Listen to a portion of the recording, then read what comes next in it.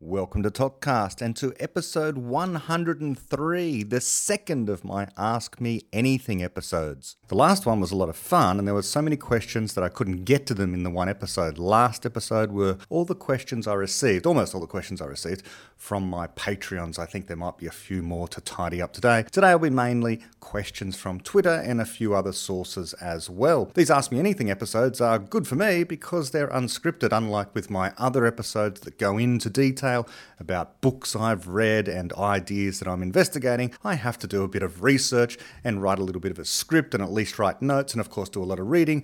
With these, all I'm doing is taking the questions and then responding to them in an unscripted way, so hopefully it comes off a little bit more natural anyway. First, as Sam Harris likes to say in some of his podcasts, a little bit of housekeeping. This is going to be the first of the episodes that I'm going to release as an audio-only priority. So it's going to come out on all of the podcast platforms first, and then it will come out on YouTube. And so that might be what I'm doing going forward. There will be the odd video episode here and there, which will be much shorter than what I've tended to do. Most of my regular episodes, however, are going to move to audio only. That doesn't mean they're not going to be published on YouTube. They will be, it's just that they won't be very video intensive. They'll just have the minimal visuals there such that I can upload them as a video, and anyone who listens as audio only on YouTube will still be able to do that. Now, there are a lot of questions today, so I'm not going to go through any more of a lengthy introduction and instead just dive straight in to the questions so that I can hopefully get through what is left of them, so that I can hopefully get through all of the ones that have been submitted to me. First one from Twitter, from Jitin. Congratulations on getting to 100, he says. I look forward to the next 100. By the way, am I too late for an AMA?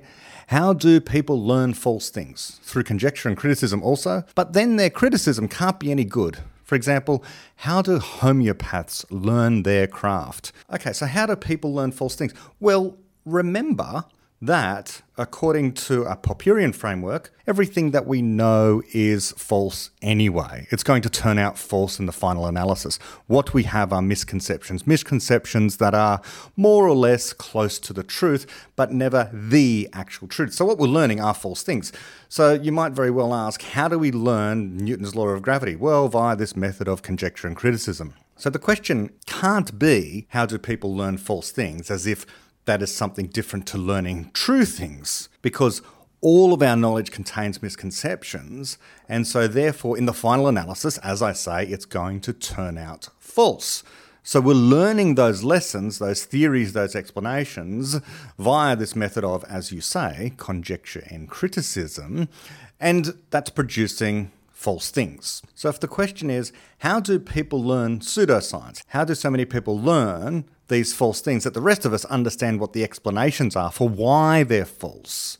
Okay, for much of our knowledge, what we regard as our best explanations, we don't yet know why those things are false. One day we will, and we will improve on the present best state of our knowledge, but at the moment we don't have good explanations as to how those theories, for example, the theory of the quantum theory, the general theory of relativity, the theory of plate tectonics, the theory of genetics, and so on and so forth, all of these great scientific theories, the theories about how World War II started and finished, and so on and so forth. Pick your good explanation. One day we're going to find out that these theories contain misconceptions. Now, when it comes to homeopaths or astrologers, or pick whatever one of these pseudosciences that you like, how is it that they learn those things? Well, in exactly the same way, as you kind of hint at. And it's not that their criticism can't be any good, it's just that they haven't yet learned why these things are false, presumably. And so it's just a bit of knowledge that they lack. In the case of homeopaths, as I understand it, what you do is you dilute the solution more and more and more. And the more you dilute the solution, the stronger the nostrum, the treatment, the medicine that you apparently have, the homeopathic remedy, the stronger the remedy becomes, the more and more it's diluted, which of course is in stark contrast to what we know of chemistry. Chemistry, it works precisely the other way. The more that you dilute something, the weaker and weaker the concentration is, or the more dilute the concentration is, I should say, and therefore the less of the active ingredient is in that thing. Homeopathy says that the water has some sort of memory. This violates what we know of physics and chemistry. How is this memory stored within the water? Why does the water only remember the good things that were in it and not, for example, all the sewage that has ever been in it? These things are questions unanswered, and a homeopath who is sufficient or comes to learn a sufficient amount of chemistry would, I suppose, have to partition their mind logically in some way in order to deal with the cognitive dissonance that would come with simultaneously thinking that homeopathy, where you dilute something more and more it becomes stronger, and chemistry, where if you dilute something more and more it becomes weaker, you would have to somehow deal with that contradiction. But whatever the case is, yes, homeopaths have to learn their craft in precisely the same way as a chemist would learn their craft. They just wouldn't learn science alongside. And it's not that I suppose their criticism can't be any good, it's that they don't know the criticisms. Or if they've been presented with the criticisms, they don't understand it. Or if they're presented with the criticisms, they might have a financial interest in simply ignoring the criticisms that they are receiving. Or perhaps they somehow have some emotional bias. There could be all of these reasons why they might not understand or refuse to believe the criticism when the criticism is valid. But there is only one way to learn, whether learning the best explanations we have, or the misconceptions we have, or the complete and utter myths that we have once understood. Okay, Jitin has a second question, and he asks, persuasion still fails when trying to persuade creationists, flat earthers, anti-vaxxers, etc. When you do have good explanations, how does it fail here? So this is a related question, really, on the reasons why persuasion might fail. And my understanding is, or my thoughts on this would be, that persuasion often fails in these situations when the person trying to do the persuading has a bad way of trying to explain things to these people. Not always, but I like to put the onus back on the person doing the explaining. One might wonder, why are you trying to convince this person in the first place? When we say there exists a good explanation, we kind of mean that in the objective sense. It's out there in abstract space. Someone at some point has found this good explanation. It exists whether or not anyone believes it anymore or not. If everyone was wiped out by an asteroid tomorrow, but our books were left behind, by definition, there would be no one left to understand, to appreciate, for example, that we live on that we once lived on a spherical Earth. But that knowledge would be there in books. And if an alien race came along, they would be able to pick up those books and find out what we knew. Why will persuasion fail to convince a creationist that they're wrong? You might also consider, if you're ever explaining something to a child, why your explanation fails then. Is it the fault of the child? I would say no. I would say that although you might possess a good explanation, having the other person, the child in this case, try to understand that good explanation, it's all on you. It's all on you getting that across, especially if the child is particularly interested in that thing. And if you can't get it across to someone, it suggests a couple of things. It might suggest you don't actually understand that good explanation after all. You think you do, but when you try to put it into words, you can't, which is a red flag about the extent to which you really do understand it. If you really do understand it, you should be able to put it into more and more simple terms such that the person can at least meet you halfway in coming to appreciate what you think you appreciate. That's one thing. Another thing is, some people are just bad at communication. Some people are just bad at trying to persuade people. They're mean about it. They lack compassion. They lack empathy. They lack an ability to try and see things from the point of view of someone who doesn't yet understand what they understand. We've all had better and worse teachers, and the worst teachers are the ones that, although they might very well have the knowledge, the way in which they go about trying to explain what they know is either boring, or it's just in a manner which is unkind, There can be any number of reasons why you aren't persuaded by the teacher, even though at some level they must have a good explanation operating on their mind, or in their mind. Now, in the case of people who are, in our culture, committed creationists, flat earthers, anti-vaxxers, this kind of thing, people who embrace pseudoscience, there's a number of reasons for that. I would blame, firstly, possibly the school system in turning people off science, in not presenting science in the way in which it should be presented as a process, but rather turning it into a body of facts which you can't question. And then people come out of school and they begin questioning things and they think that they've been indoctrinated into these ways of thinking about science, this body of facts, and rightly they're skeptical about everything they've been taught at school because they begin to understand that at least some of what they were taught was wrong. And once you begin to be critical about some of what you think, you might very well be critical about everything that you have been taught. Because the way in which people who aren't creationists, aren't flat earthers, aren't anti-vaxxers, try and persuade these people into coming around to their point of view is in the most unkind, ungenerous, pandering, patronising, and sometimes simply insulting way. You're not going to convince a creationist, a young earth creationist, that they're wrong by yelling at them about how stupid they are, by telling them that they're ignorant. And of course, so many people these days embrace the theories and explanations of science for precisely the same reasons that creationists, flat earthers and anti-vaxxers embrace the theories that they hold as true. In other words, not because they've necessarily reached it by a truly critical process, but rather because they've memorised a body of facts. Now, on the side of the people who memorise this body of facts in science, well, at least they're memorising our best set of facts derived from our best explanations. But it doesn't mean they really understand what they're saying. This seems to happen very commonly when it comes to questions about climate change. How many people truly understand the mechanism by which climate change happens?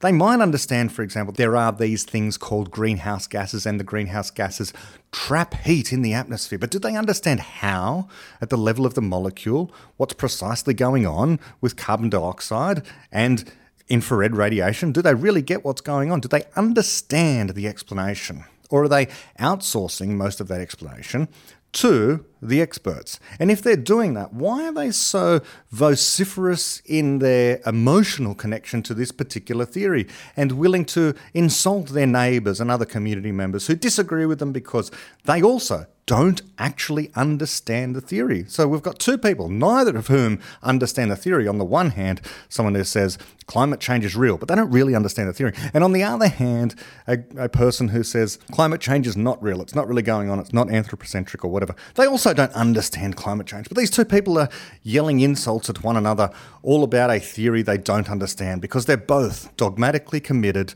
to a particular doctrine that comports with their worldview, with their politics and so on and so forth. So this all comes down to why persuasion fails, because people aren't, I think, in many, many cases, genuinely trying to persuade one another about the truth or falsity of these particular positions. Everyone has to go in with an open mind and a critical mind in order to really learn. And I would say not to try and get caught up in these discussions if you're not really interested and the other party's not really interested in making progress on this front. There will always be people that don't yet understand the best explanation. And that's fine. Not everyone has to understand everything. And some people can have misconceptions. There will always be people who have misconceptions. I would say that so long as the geophysicist you're talking to isn't a flat earther, so long as the GP that you're going to with respect to getting a vaccine isn't an anti-vaxxer, you're fine. It doesn't really matter. And this will be controversial, but it shouldn't even matter if these people occupy political positions either. If a creationist has a political position, if a flat earther happens to be the President of the United States, if someone in the Senate happens to be an anti-vaxxer, this shouldn't really matter. And the reason I think it shouldn't matter, although it probably does, it shouldn't matter because none of those positions should be something that the government has any interest in, really. In the case of vaccines produced recently, well, private industry came up with them anyway pretty quickly. In the case of creationism or people being committed to a particular kind of religious mythology. Everyone has misconceptions. No one is immune from wandering around with misconceptions. And many people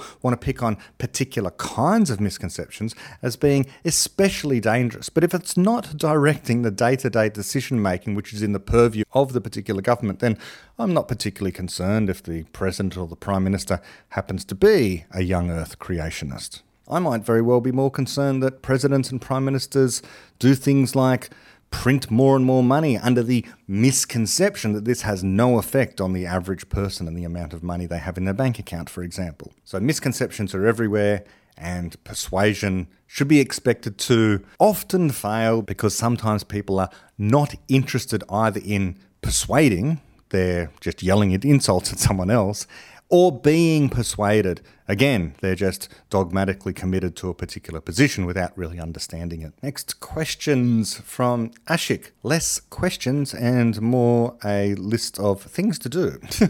Number 1, a refutation of physicalism. Okay, well, let's deal with that one first. Well, the refutation of physicalism is simply that there really do exist abstract things in reality, and those can have causal effects in the world. I've used lots and lots of examples. There are examples in the beginning of Infinity of this before. Let's come up with one now. Let's say you're playing a computer game, and let's say this particular computer game has various levels, and in order to proceed from one level to the next, when you win a particular level, the screen goes green at the end of that particular level to tell you that you have won that particular level. Otherwise, it goes red and you have to start all over again. Imagine the screen turns green. Why does the screen turn green? Physicalism would say that you're supposed to look at the individual pixels and trace what's going on at the level of the individual pixel. Okay, for example, there's electrical energy going through the pixel, and that's causing some sort of photoluminescence where the photons are coming out and they happen to be a green color. And you trace that back, that sequence all the way back through the circuitry of the computer. And from the circuitry of the computer, you end up going out to the electricity supply, and from the electricity supply you go all the way back to the power station where perhaps coal is being burnt, and you're saying that this is the reason why. Okay, this long sequence of cause and effect events is the reason why ultimately the pixels on the screen turn green, and that's why the screen turns green, because all the pixels have, and all the pixels have because this is what the electrical circuits have told them what to do. Well, if that was the only possible explanation, and someone insists that that's the only explanation, and that the only thing, therefore, that exists are the physical events, then you would be a physicalist. I don't know who's really committed to that particular style of physicalism. Whether there's other kinds of physicalism, I don't know. But the refutation of that kind of physicalism is to simply say, well, the screen's gone green because that's the rule of the game. If you win the level, then the screen turns green. And talking about games, to begin with, a computer game is not a physical thing. It's an abstract thing. It's something that can be printed onto a CD-ROM, supposedly, possibly, or a DVD, or downloaded off a server somewhere, and then it's run through a computer. And following the rules of the game, the rules are abstractions, and performing certain actions as a person playing the game, these things, thinking through what you need to do, the thinking part again is more abstract stuff going on.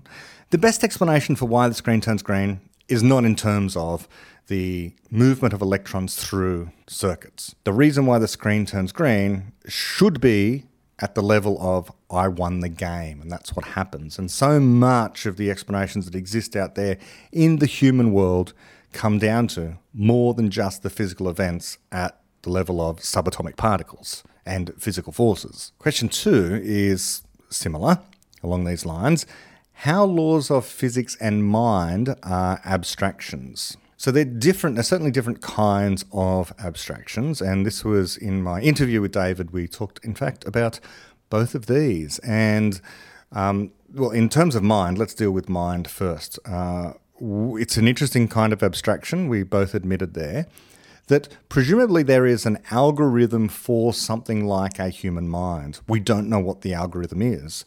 Presumably you could write this algorithm down in something like natural language on a piece of paper. Multiple pieces of paper perhaps might be a complex algorithm. And then that could be turned into code, which you could, put it into a particular computer language, maybe C++. And then you could program a computer with this particular algorithm, Presumably that algorithm then would be an algorithm for creatively generating explanations. That algorithm is not made out of physical stuff. That algorithm can be represented in different physical substrates, represented in but not identical to either the paper on which it's written or the code in which it appears in the computer. But even then, represented as code in a computer or written down on a piece of paper, it's not yet mined. It's not yet mined. It's not mined until it starts to run, until it starts to do something. And so that's why it's an interesting kind of abstraction. Compared to something like a number, okay, the number 2 exists as an abstraction and can be written down as the numeral 2 that we're all familiar with, or as the set of symbols 4/2, or the string of symbols, something like that, 10 minus 8. All of these things represent that number 2. But there's no sense in which the number 2 needs to run, like a program needs to run, like presumably mind would need to run in a computer in order for the computer to have a mind. In terms of how laws of physics are abstractions, well, that's very interesting. The laws of physics can't be made of matter. So because they're not made of matter, that means they have to be something other than matter. And so that's why we say they're abstractions. And so that's one sense in which they are abstractions. They're abstractions in a similar way to the number 2 being abstractions. However, they have very important causal effects on the stuff going on in the universe. Ultimately, they determine everything that goes on in the universe. They don't explain everything that goes on in the universe. We've made that point before. And the interesting thing here is that we have knowledge of the laws of physics, and our knowledge of the laws of physics amounts to abstractions. So we have abstractions, our knowledge of the laws of physics, about abstractions, the ontological, actual, final laws of physics, which we come to understand over time with increasing fidelity. Third question from Ashik is your favourite chapters from The Beginning of Infinity and The Fabric of Reality, and also from Phil. What's your favourite chapter from each book? No ties. My 2 are Shadows and The Jump to Universality, for what it's worth. Yeah, so okay, well, let's deal with The Fabric of Reality first. And you can hear me turning the page perhaps, so I can go to the contents. Certainly, Shadows was the one that made me, and I've said this before, realise that I was in the presence, in terms of author, of someone who was writing at a different level to anyone else I had hitherto encountered. Because I was struggling to understand quantum theory, and chapter 2 was the thing that made me feel as if I did finally understand what was going on. And so, yes, I have an emotional connection to Shadows, chapter 2 of The Fabric of Reality, because it's the one which really convinced me there's a multiverse. It's as simple as that. That's a realistic conception of quantum theory. And from then on, quantum theory became not this hugely esoteric subject. It became something more like geology and astronomy. I just got it. Even though other people refused to accept, and we'll get to this in one of the final questions, refused to accept the multiverse, to me it's just a straightforward, simple explanation about what's going on. It was demystified. So that's all done in Shadows in around 20 pages. So highly recommend reading Shadows if you want to understand quantum theory. Now, my second favourite chapter in The Fabric of Reality would be, as we've just been talking about, a chapter about the first time I understood really something more about abstractions, namely chapter 10, The Nature of Mathematics, where my favourite line, if not of the whole book, certainly of that chapter, is necessary truth is the subject matter of mathematics. It is not the reward we get for doing mathematics.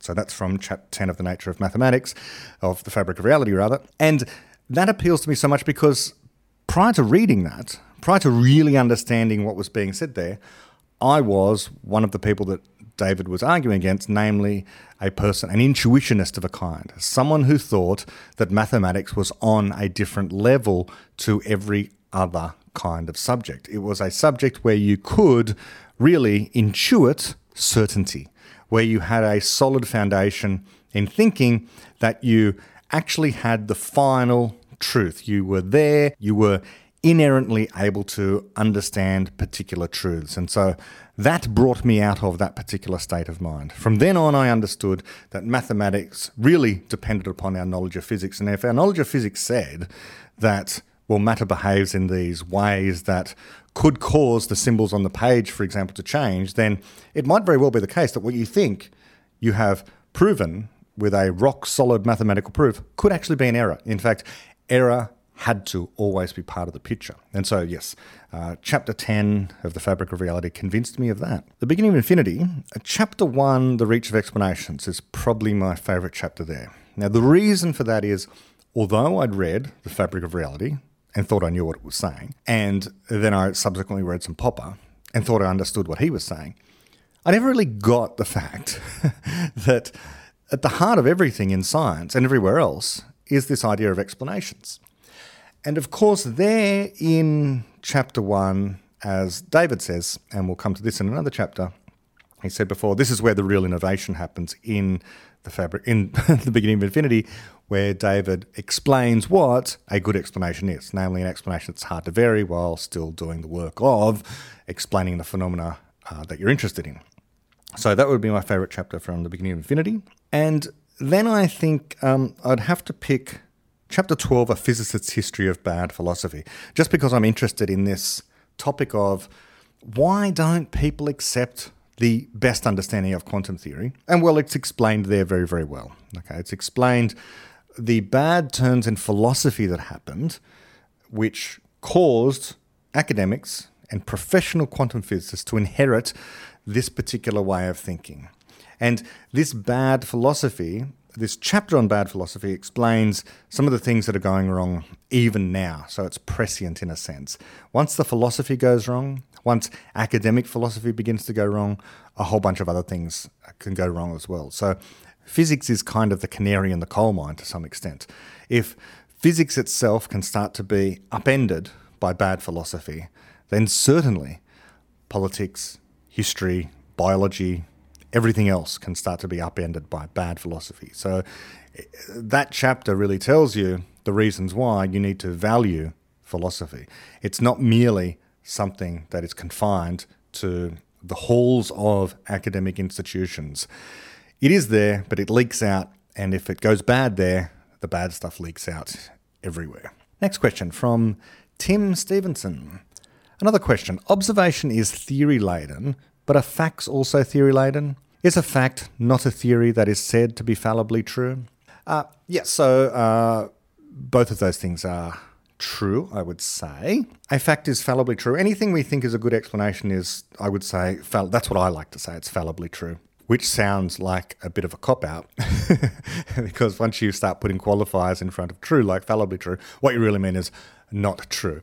So what I mean by fallibly true is something like, well, we're acting as though it's true for now, okay? Take it seriously as true, whilst keeping in mind that ultimately it has to turn out false. So that's what we mean by fallibly true. We just don't know how it's false yet. And if we don't know how it's false, then we can act on the assumption that it is true. And we even do this with things we know are actually false, like Newton's theory of gravity, as I keep coming back to that trope example. We know that it's false, but we can act as if it's true and solve problems using it. But Tim asks, are facts also theory-laden? Yes. In the previous Ask Me Anything episode, people asked me what I thought a fact was, and I said it was just an elementary part of a particular theory. I don't think there's a strict line between fact and theory at all. I know that people who there are popular science communicators, there are even famous scientists, there are comedians, there are all sorts of people out there who like to try and put a strict line between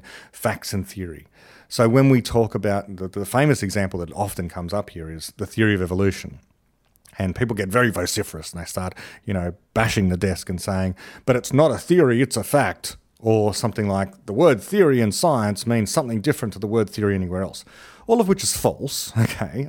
The theory of evolution, it's both factual, okay? It's something that is, so far as we know, true, at least neo-Darwinism, the most modern versions of evolution by natural selection that we understand, involving genetics and so on and so forth. That's factual. It's a fact in some way, or a set of connected facts. It's also a theory. It's an explanatory theory. And theories are ways of explaining the world, some of which are good and some of which are not good. So the real distinction is between good, hard to vary theories, hard to vary explanations, and less good and bad explanations of the world. But yes, facts are theory-laden. Pick a fact. I mean, the sky is blue. Well, to me it's blue. That's theory-laden because according to my eyes, the sky appears to be blue. Now, we could take a spectroscope, one of these devices that measures the wavelength of the light, and we could find out the light coming from the sky has a particular wavelength, and that wavelength corresponds to what we define as blue light, and via that chain of reasoning, we end up with a conclusion that, yes, the sky is blue based on the readings of our instruments. But of course, all that depends upon the theory about how the instrument works, okay? So even if we have this global consensus that the sky is blue, it still comes down to a theory about what blue is. So it doesn't matter what your fact is, there has to be theory behind it, an explanation as to how you're getting to that fact in the first place. That's what the theory-laden part is. You have a theory about how the knowledge has been generated. And that theory is fallible. And so therefore, you're reaching a conclusion that is fallibly true, as you say there. All right, moving on. A question from Danny. Thoughts on the mind-body problem? I don't think it's much of a problem, really. I think mind is software running on the body, the brain, and that's that. There's certainly an open question about, as we've already talked about so far this episode, as to what kind of program the mind is, what kind of software the mind is exactly, and how this software gives rise to a subjective sensation, consciousness, in other words. These are tough questions we don't have answers to at all. But in terms of mind-body, I think this is just an ancient issue about the thought that mind being immaterial couldn't possibly have effects on things that are purely material. So Descartes explained this, that mind, whatever it is, might be a spirit of some kind, a spirit that's inside of your body in some way. Your soul, your immaterial soul, is somehow or other pushing around the physical stuff, your body. And I think he thought it was in the pineal gland inside the brain, which didn't really answer anything. It just pushed it to a different level. It sort of just kicked that explanation down the road, that non-explanation down the road. So the mind-body problem is not a real problem. The software controls the hardware. How does that work? Well, information in a computer is stored as a sequence of zeros and ones. But what does that mean? Well, if you go deeper, the ones are usually higher voltage signals and the zeros are lower voltage signals of some kind. A voltage is a difference in energy between a set of charged particles, one set of charged particles, usually electrons, in this case electrons, and another set of charged particles. So some of the charged particles have high energy, high voltage, some have lower energy, low voltage. Throughout a computer system stored in transistors, capacitors, whatever, you have a pattern of such charges, high and low voltages, which represent the zeros and ones in the memory of the computer. And as they move around the circuit, you're getting movement of these high and low voltages. So you've got actual physical things moving around. But the pattern is not material, right? Because you can represent that pattern of stuff as sequences of zeros and ones written on a standard piece of paper or on a blackboard or typed out in a document somewhere. So that's abstract. That's not material because it's independent of its physical substrate. But it has to be instantiated somewhere. And once you put it into the computer and then you hit run on the computer program, well, then what you've got going on is a whole bunch of physical interactions. So this is what's going on with the mind. Okay, I'm explaining how software affects hardware, but it's exactly the same principle because what's going on is the circuitry through the computer or the pattern of electricity that's moving through your neurons is actually physical forces upon things. So if we just stick to computers because I think they're better understood, your normal silicon computer, is that in a normal computer, the reason why the hardware does anything at all, why it moves, so to speak, why the pixels illuminate, why the speakers make noise, why the printer ribbon prints, and so on and so forth, why stuff gets pushed around in the hardware is because of that pattern of zeros and ones. The pattern of zeros and ones represented as voltages, and the voltages have high and low energy, and the electrons can push things because they're actually charged particles that can repel one another, and those repulsions are physical forces. So that's it. The abstractions have physical effects via that mechanism, via that physical mechanism, but they can't be reduced to nothing but that. After all, as we say, you can take that pattern of zeros and ones once more and write them out by hand as zeros and ones on a piece of paper, and there it is. There it is. It's different to the voltages at that point. And the same must be true of what's going on in the brain. So I think it's not a problem. It's been solved. It's been solved by us having a modern understanding of computation and how computation works. Okay, on to next question from Chrisman Frank. Would love to hear you talk about the ways Deutsch has improved on Popper, and James Baird has said +1. Okay, so absolutely, and even David has admitted this. He's very modest. He doesn't admit to improving on Popper in many ways, but he does say that the innovation in the beginning of infinity is that he has explained what an explanation is.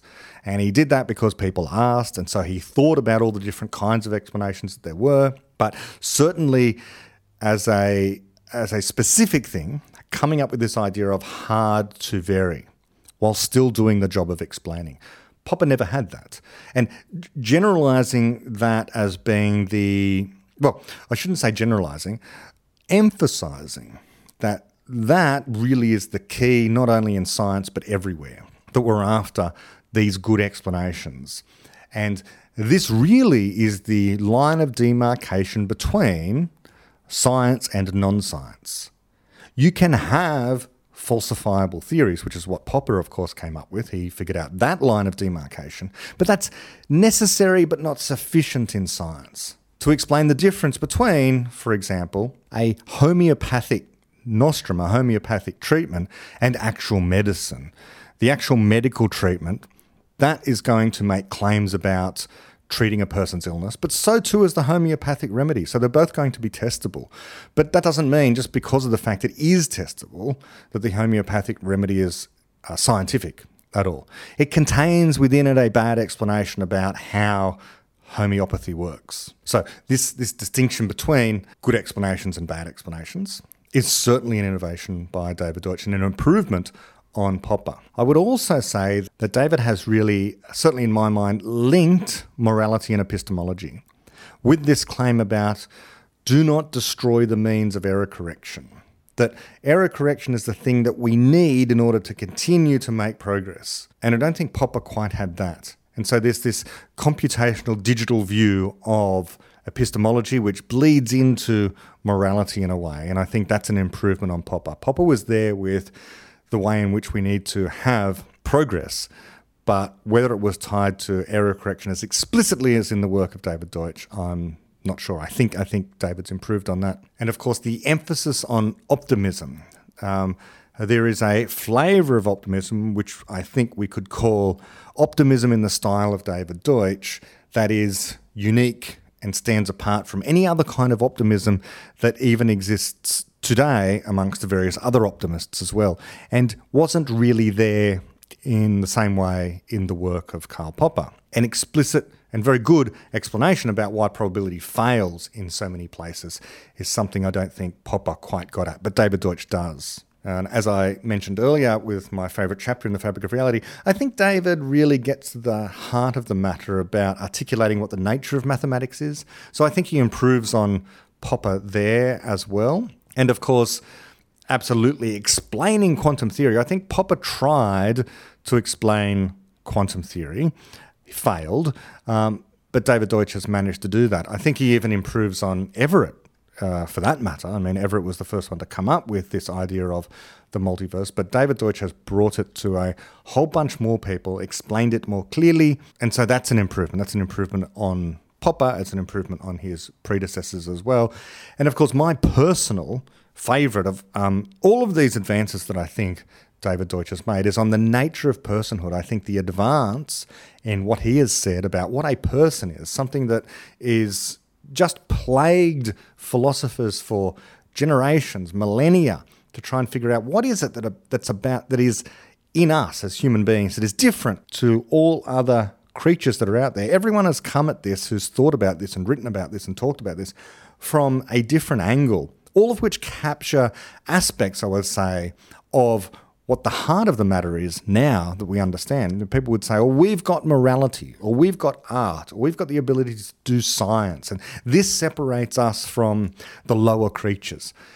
But all of those are mere manifestations of the capacity to generate explanations of the world, which give us a real connection to the rest of reality, because the rest of reality is what we're trying to explain, and the fact that it's explicable by us makes us very special in this universe and tells us something about what we are. It's not the final answer to what a person is. After all, we don't know how it is that we generate explanations, but that we do generate explanations separates us from everything else. This connection to explanatory knowledge. And I think so that is absolutely a philosophical insight that stands alongside anything from the canon of Western and ancient philosophy. Okay, next question. Mike Stern, what is one of the core ideas from the beginning of Infinity that you found most difficult to re-explain or clarify for people new to this work, and why?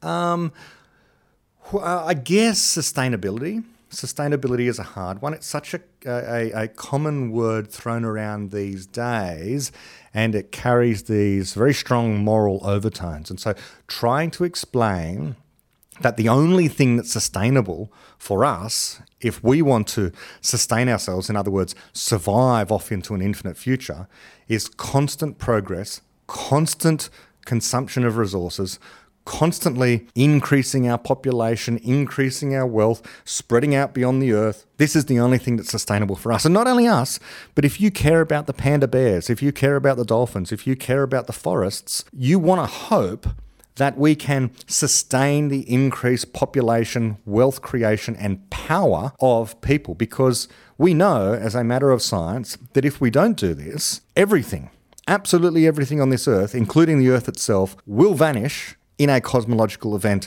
of some sort or other. Whether it is the sun eventually expanding to engulf the earth, or something near the earth, or an asteroid or a number of asteroids hitting the Earth, or a supernova going off nearby, eventually over the next billion years or so, life on Earth will be exterminated. Us and everything else. If you don't want that to happen, then there's no point trying to sustain things at the present level, to try and ensure the environment is unchanging, to try and ensure that climate does not change. It's interesting that we accept as a sort of moral maxim that the only constant is change, except when it comes to the climate, that we seemingly know the climate is changing, but we don't want it to. Well, whether humans do it or not, it's going to change.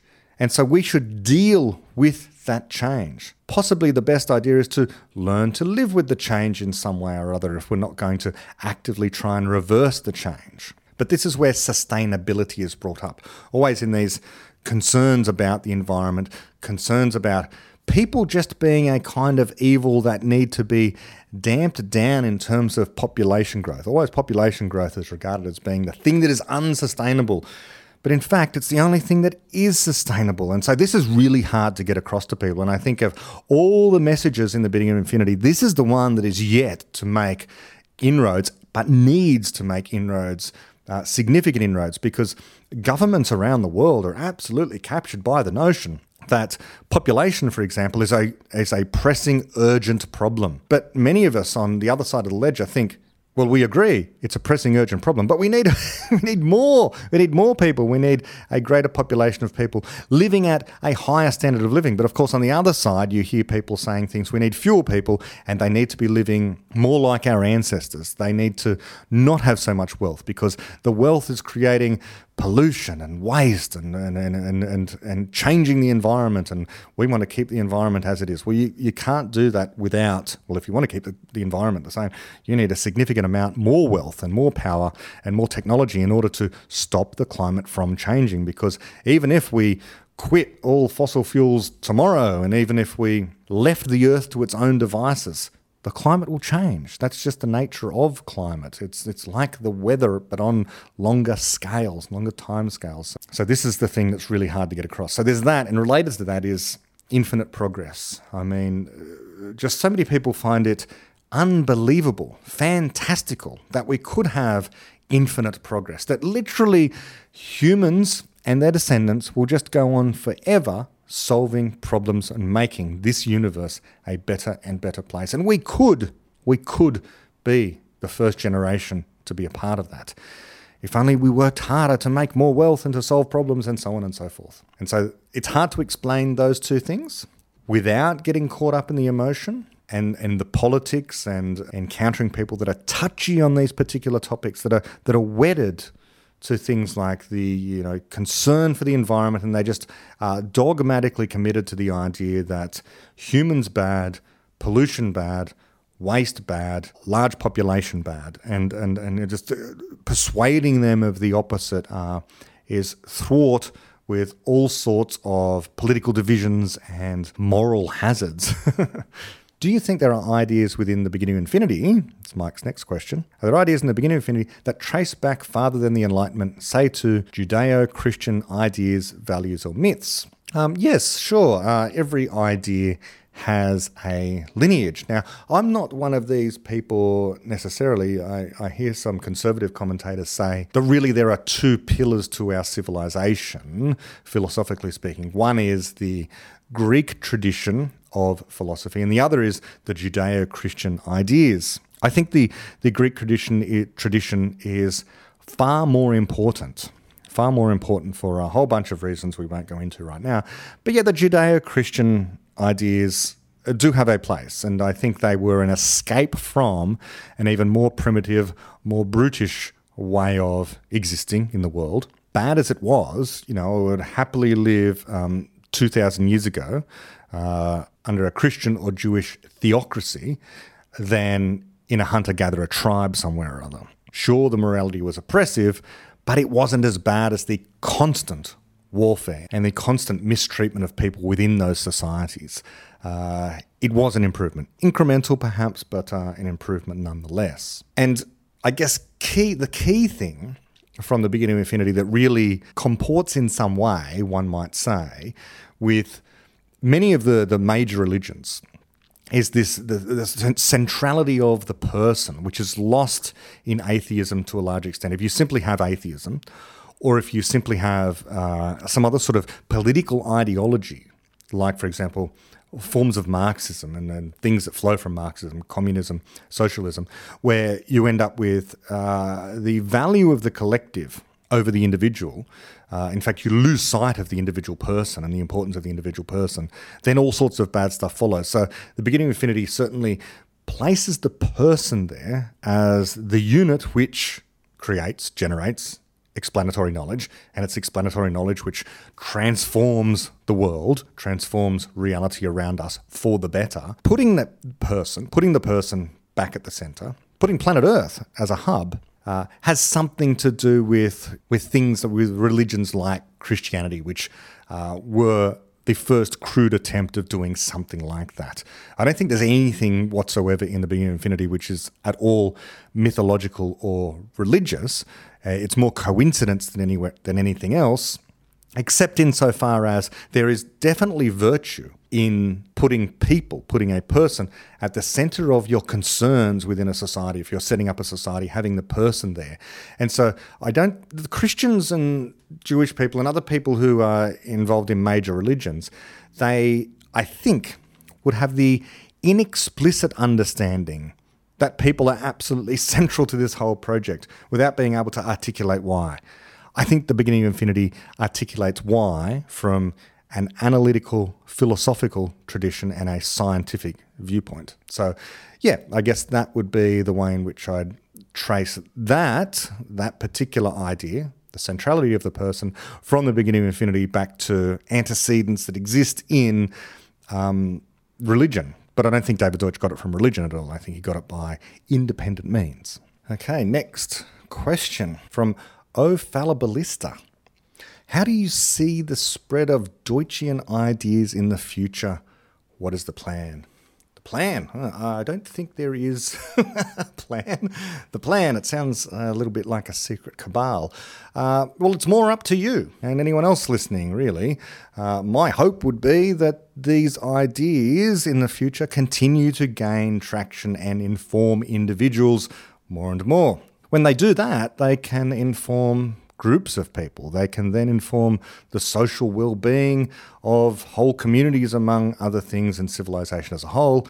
The messages in the beginning of Infinity give you, if you take them on board, and there are certain other philosophies like this as well, they can help treat, I think, the malaise that is happening right now, cause people to not be terrified of other people constantly, or terrified of tomorrow, or despairing about tomorrow. It can lead you to have greater understanding and compassion for and interest in others. Interest in others as a beginning of infinity, interest in others as being sources of ideas, as being generators of explanations, as being solvers of problems. That's what we want. And this is why I say we need more and more people. We need a greater population, not a smaller population. The only thing that we have a poverty of is ideas. We don't have a poverty of resources. We need more and more ideas about how to get more and more resources, in fact, and how to solve the problems that are going to be before us. And eventually there's going to be a problem that far outstrips anything that we've dealt with hitherto as a modern civilization. So we better want to hope that there's going to be a smart person out there that can contribute crucially to the solving of that experiment. And the more people we have, the more likelihood there's going to be that at least one of us creative people can come up with a solution in time. So this is what we need in the future. More people to have this stance of thinking of their neighbours as important means by which we can all solve our problems. But there's no centralized plan on this, and I don't think a centralized plan would be good at all. Everyone should have their own plan. What I'm doing is a podcast.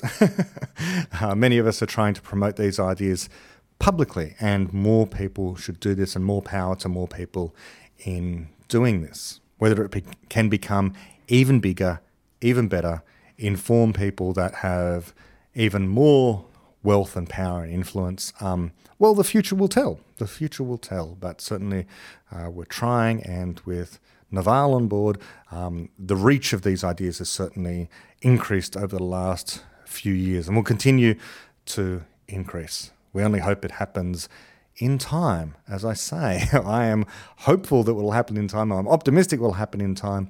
I'm not despairing that the problem is going to be encountered that we can't solve. Okay, so on to the next question. From Rich Martin. You've advocated for rapid general progress and yet careful incremental changes to our institutions. This seems to be a contradiction. How do we resolve it? Great question, Rich. Yes, I do.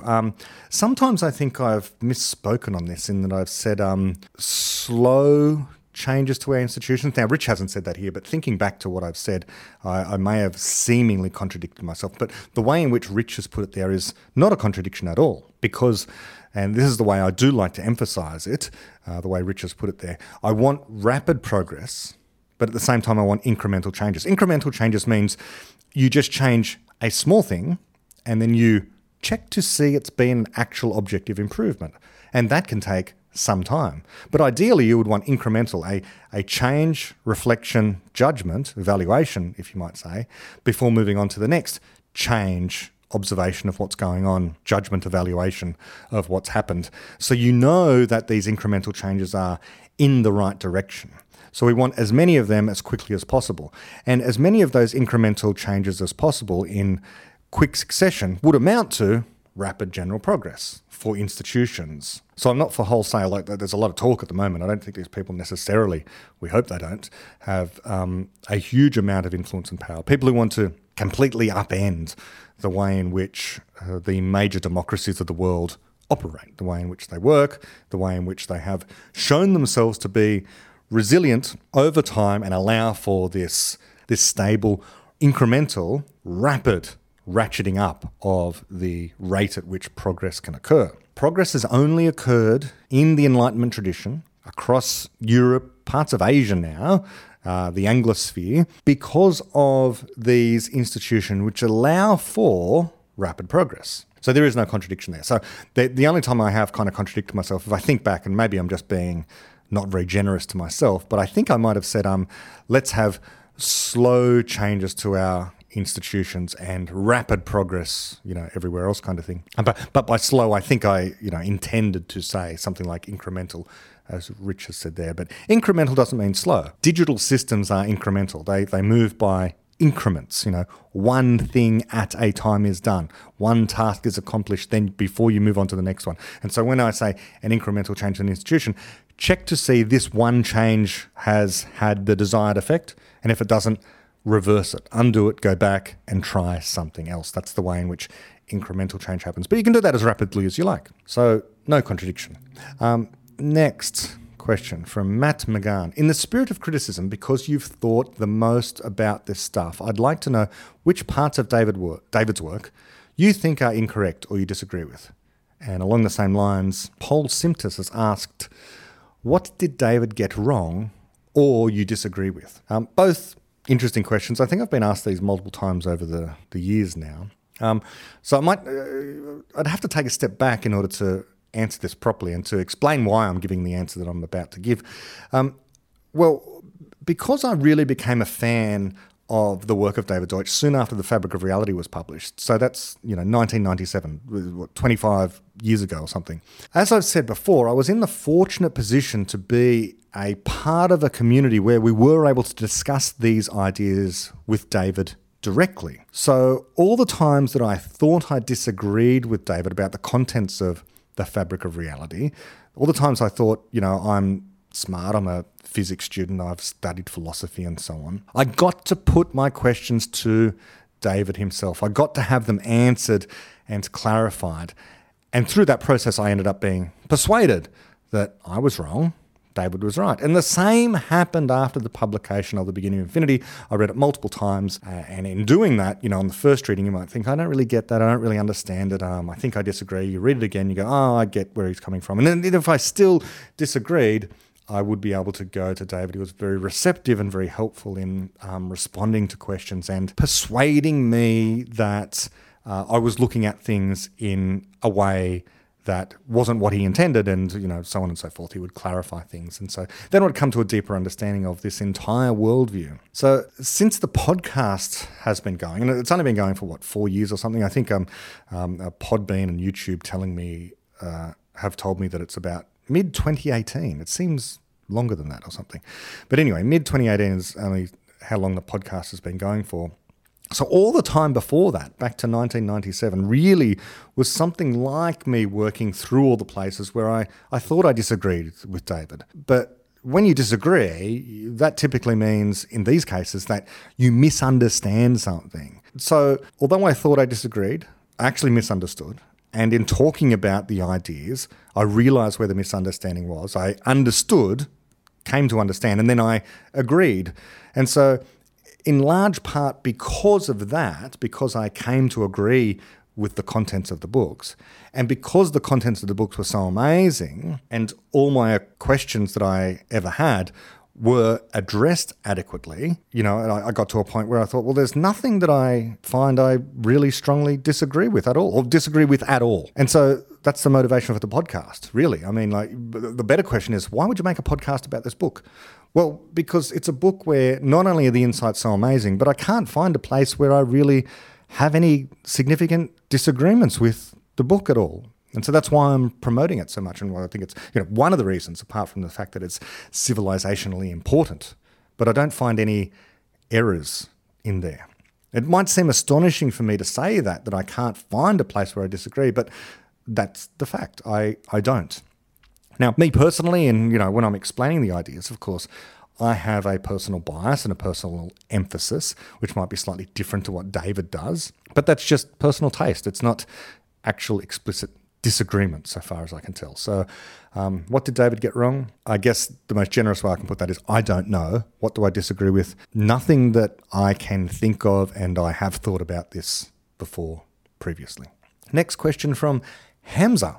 Why does Deutsch object to the fact that morality is about suffering? What does it mean when morality is considered to be a question of what to do next? Do moral facts exist because of our existence? Is free will, consciousness, explanatory knowledge fundamentally tied? Why does Deutsch object to the fact that morality is about suffering? Does he? Or does he just say that can't be a foundation? And the reason it can't be a foundation is because you don't need a foundation anywhere. We don't need a foundation in physics. We can always ask why the foundations are the way they are. What we're after is good explanations, and that's true in physics and biology and history and it's true in morality as well. So I think that morality, certainly explanations within morality, can touch upon suffering and the alleviation of suffering. No problem whatsoever. The distinction is between whether or not suffering and the alleviation of suffering, utilitarianism and those kind of consequentialist arguments in morality, whether that has to be your final, ultimate, unalterable foundation for morality, or whether you might also need to consider other things, or whether your problem situation might entail not regarding suffering as being the most important thing. As I like to say, my thinking on this is there will still be moral questions about what we should do next, absent suffering. I think suffering is a solvable problem. It's a soluble problem. Suffering is something like pain with an explanation accompanying it. So you could have mental suffering, mental anguish, so you're going through this mental pain, this stress, whatever else you want to call it. That's a form of suffering. You're being coerced into suffering, even if someone's not literally sticking pins into your thumbs. You might be coerced in some way, shape or form, even if you're not in physical pain. You can be in mental anguish. That's a form of suffering. I can imagine a universe in which that's alleviated, in which people aren't routinely coercing one another into things. Everyone's just freely exploring the right thing to do for them, and they're not hurting anyone else, and everyone's being rational and reasonable and so on. So there's no mental suffering. As for physical suffering, I can imagine a world in which we overcome that as well via technology and medicine and an advanced, distant future where pain has been alleviated for the most part. Or entirely. I can imagine a world in which we exist in that state. But that doesn't mean that morality ends, even if suffering has. There would still be a question about what to do next. What projects to undertake in your own personal life. Civilizationally, what we should do. Should we go to this planet or that planet? Should we embrace this architecture for the next best computer or that architecture? We're building a virtual reality environment. Which one do you want to go into experience? So on and so forth, ad infinitum. Which physics theory do you want to get on board with and make contributions to? What you should do is a moral question, right? This is the central question in morality. What should you do next? And if you're suffering, you should try and alleviate your suffering, obviously. But that's any particular moral question is a soluble one. And the question of suffering is soluble. I think even the Buddhists accept this, that the best understanding of what they're about is dissatisfaction. And so I don't think all dissatisfaction is suffering. You can be dissatisfied, you can be not content with where you are right now. I don't know if that necessarily means you're suffering. You might have a whole bunch of options before you, all of which are great, but you need to try and figure out which of these fantastic options that are before you in a world of no suffering that you want to do next. And that's a moral question. So that deals with the first two questions. Do moral facts exist independent of our existence? Well, it depends on what you mean by our. If you mean human beings that live right now, well, yes, they do. I mean, because there could be other people in the universe. And I think that has to answer the question. I mean, there are people who existed in the past, so those moral facts existed for them. But if you just take away all people everywhere, well, I think the question is like, does history exist without our existence? Does politics exist without our existence? Does art exist or beauty exist without our existence? And I think that question I think those style of questions aren't solving a problem, is what I would say. What problem are you trying to solve in determining whether or not these moral facts can exist without a priori the existence of any person ever, anywhere? It's kind of like, does human biology exist in some ontological way without humans ever having evolved in the universe? Well, what problem are we solving by even trying to come at that question? It's a very, very abstract, very removed from any practical issue question. I would say it's like pseudo-philosophy kind of thing. What place does morality have absent any conscious creatures whatsoever? Well, I don't think that it's like a necessary truth almost. Absent a physical universe of any kind, what is the meaning of mathematics? Does mathematics exist? Well, nothing exists if you don't have a physical universe of any sort. We could get ourselves tied up in these pseudo problems till the end of time. So, yeah. Is free will, consciousness, explanatory knowledge fundamentally tied? Yes, I think so. I think all of these things are fundamentally tied. We don't know how, and I should say we don't have an explanation.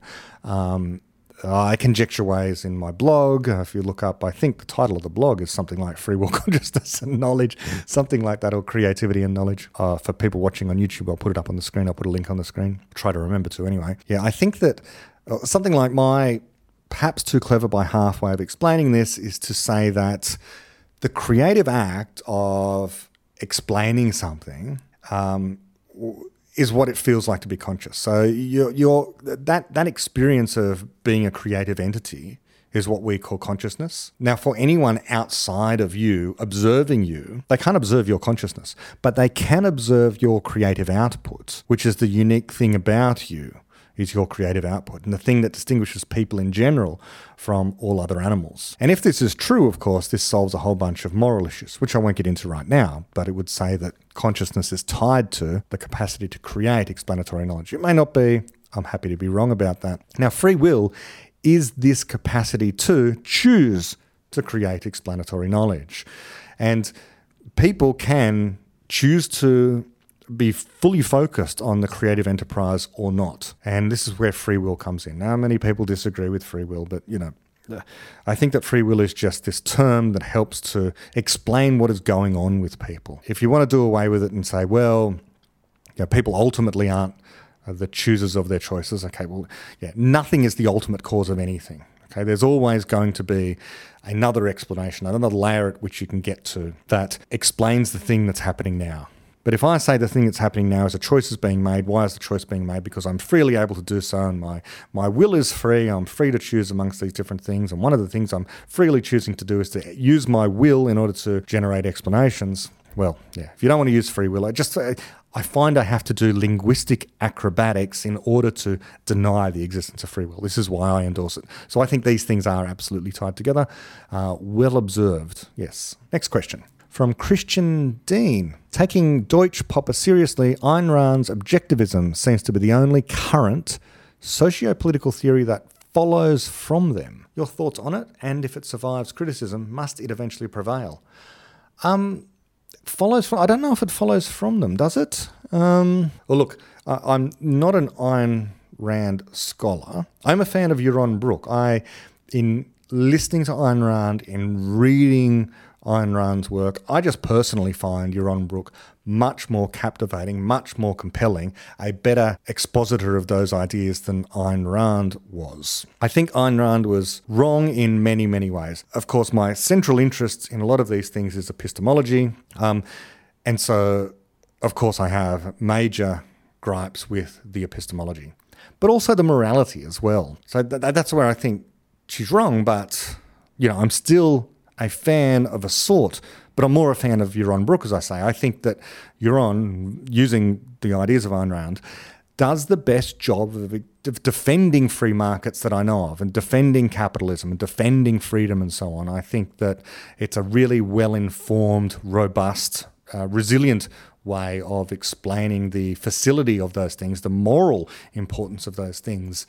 I think Rand was and remains absolutely an iconoclastic thinker, and I agree there's virtue to, for example, selfishness. But I think she underestimates things like tradition. Tradition is really, really important in explicit knowledge. Really, really important. I don't think it's not mentioned in her work in explicit knowledge. And I get that notion from Yaron, who is certainly animated to debate, for example, conservatives on this point. They should otherwise be on a similar side of the ledger. I think the main fight right now is against authoritarians on the left side of politics.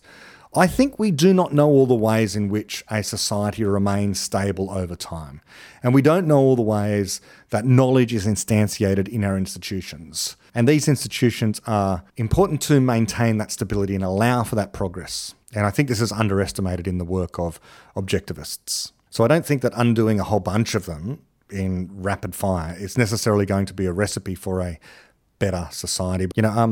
Look, I'm just going to, I haven't read anything this AMA. So let me go to, there's an article on the Ayn Rand lexicon, all about tradition, on Ayn Rand's view of tradition. And I'm just going to read a paragraph here, and then I'll comment on this paragraph that I read. So Rand writes on the topic of tradition, quote, "The plea to preserve tradition, as such, can appeal only to those who have given up or to those who never intended to achieve anything in life. It is a plea that appeals to the worst elements in men and rejects the best. It appeals to fear, sloth, cowardice, conformity, self-doubt, and rejects creativeness, originality, courage, independence, self-reliance. It is an outrageous plea to address to human beings anywhere, but particularly outrageous here in America, the country based on the principle that man must stand on his own feet, live by his own judgment, and move constantly forward as a productive, creative innovator," end quote. So I think that's just extremely confused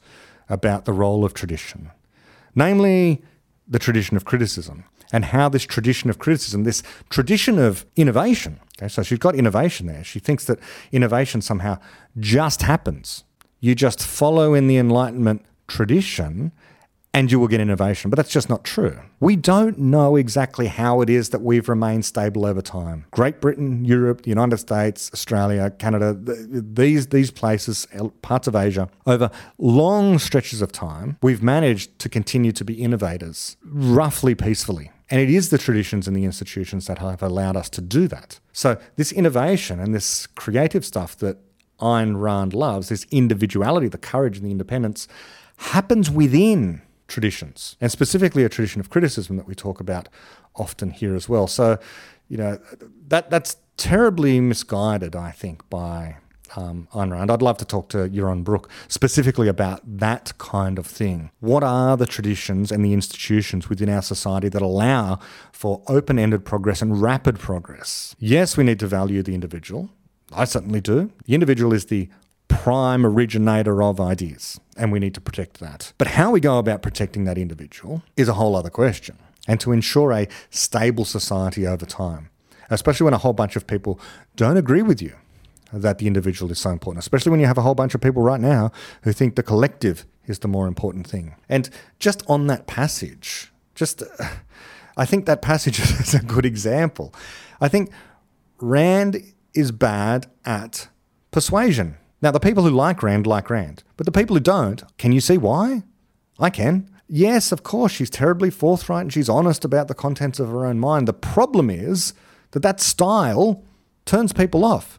And you either have to be a realist on that point or not. The realistic take is your style of speaking and writing is turning people off. But I'm just being honest. Well, not good enough. Some of your ideas are absolutely fantastic. But if you want those ideas to be persuasive and to really take off, you need a new way of packaging them. So thank God for Yaron Brook on this point, because he is seemingly willing to engage in these discussions in a much more friendly way. And I think a lot of the objectivists are much more friendly now. So, in a passage like that, it's understandable that some people get turned off by being told, they've given up or that they're sloths or sloth-like.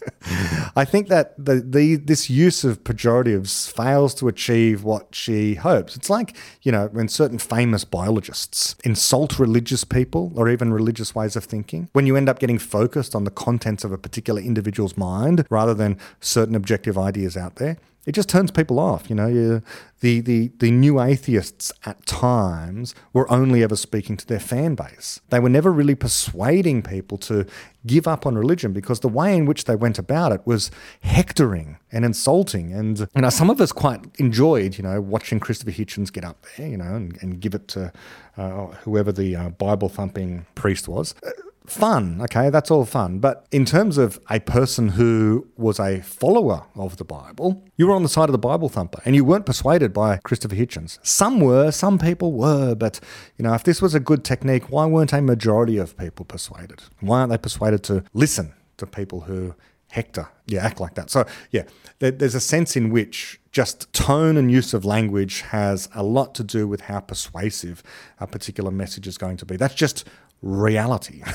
And of course, finally on Ayn Rand here, I can't stand the term objectivism, the self-described objectivism, especially when the epistemology is totally subjectivist, for reasons I won't go into now. I've talked about this at length on other podcasts. And even the morality is subjectivist. It's all about the individual, which is important. It's part of morality, but it can't be the basis. So go back to the previous question for that one. Next, questions from Michael Chang. When we say that a phenomenon, requires explanation, such as the initial conditions of the universe, what is the problem that such an explanation solves? If a problem is a conflict between ideas, what are the ideas that are in conflict in this situation? In that situation, the conflict is between the various different initial conditions that could have obtained at the beginning of the universe. Why were the initial conditions what they were, rather than something else? So the initial conditions of the universe require explanation because they could have been otherwise, so far as we know. There have been attempts over time from mathematically minded types to try and produce a set of initial conditions that are necessarily the case given some deeper set of physical laws. So if you went below the laws of physics as they are known, general relativity and quantum theory, if you went below them to some ultimate theory of everything kind of thing, then out of that ultimate theory of everything would come the initial conditions, and those initial conditions are just there necessarily as the case. Now, even if we could come up with a solution like that to the reason why the initial conditions are the way they are, because they are necessarily the case, we'd still have the question as to why those deeper laws of physics, that ultimate theory of everything, is the way it is, and why it wasn't some other particular law of physics. Now, as for the initial conditions necessarily falling out in a particular way, I don't know it's the prevailing view amongst quantum cosmologists, particle physicists, and so on and so forth. I think most people expect that the initial conditions could have been otherwise, that whatever the successor to quantum theory is, a quantum theory of gravity or something like that, that the parameters, these initial conditions, could have been otherwise. Now, perhaps constructor theory can have something to say about this. I don't know. I'm not an expert. Just apologies as well at this point. If you can hear any tapping, it's because I'm experiencing a fairly heavy rainstorm at the moment here in Sydney, and so large drops of rain are coming horizontally up against the window right now. Second question from Michael. How can we reconcile the claimed objectivity of knowledge with the apparent subjectivity of problems? Problems only exist if solving them is useful, but utility is defined with respect to a particular person. What may be useful to one person may not be useful to another. Okay, so here I think you may be conflating two kinds of objectivity.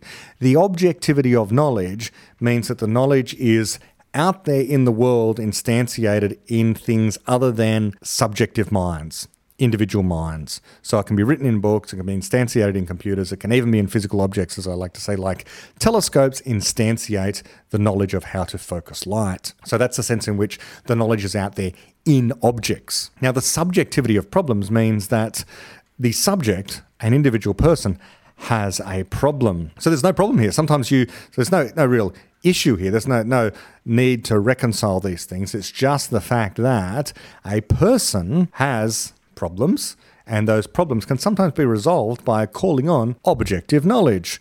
If my personal subjective problem is, I don't really think that Jupiter has planets going around it, that's my subjective problem. I don't believe all the images that's ever been shown. So that's your subjective problem. Now, if you take a telescope, the telescope instantiate objective knowledge about how to focus light, as I said, and it will reveal to you and it will solve your problem about how many moons you can see orbiting Jupiter. And you say utility is defined with respect to a particular person. What may be useful to one person may not be useful to another. Yep, I agree with that.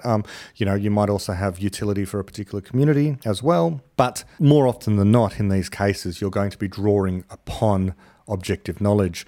Treatments in medicine are kind of like this.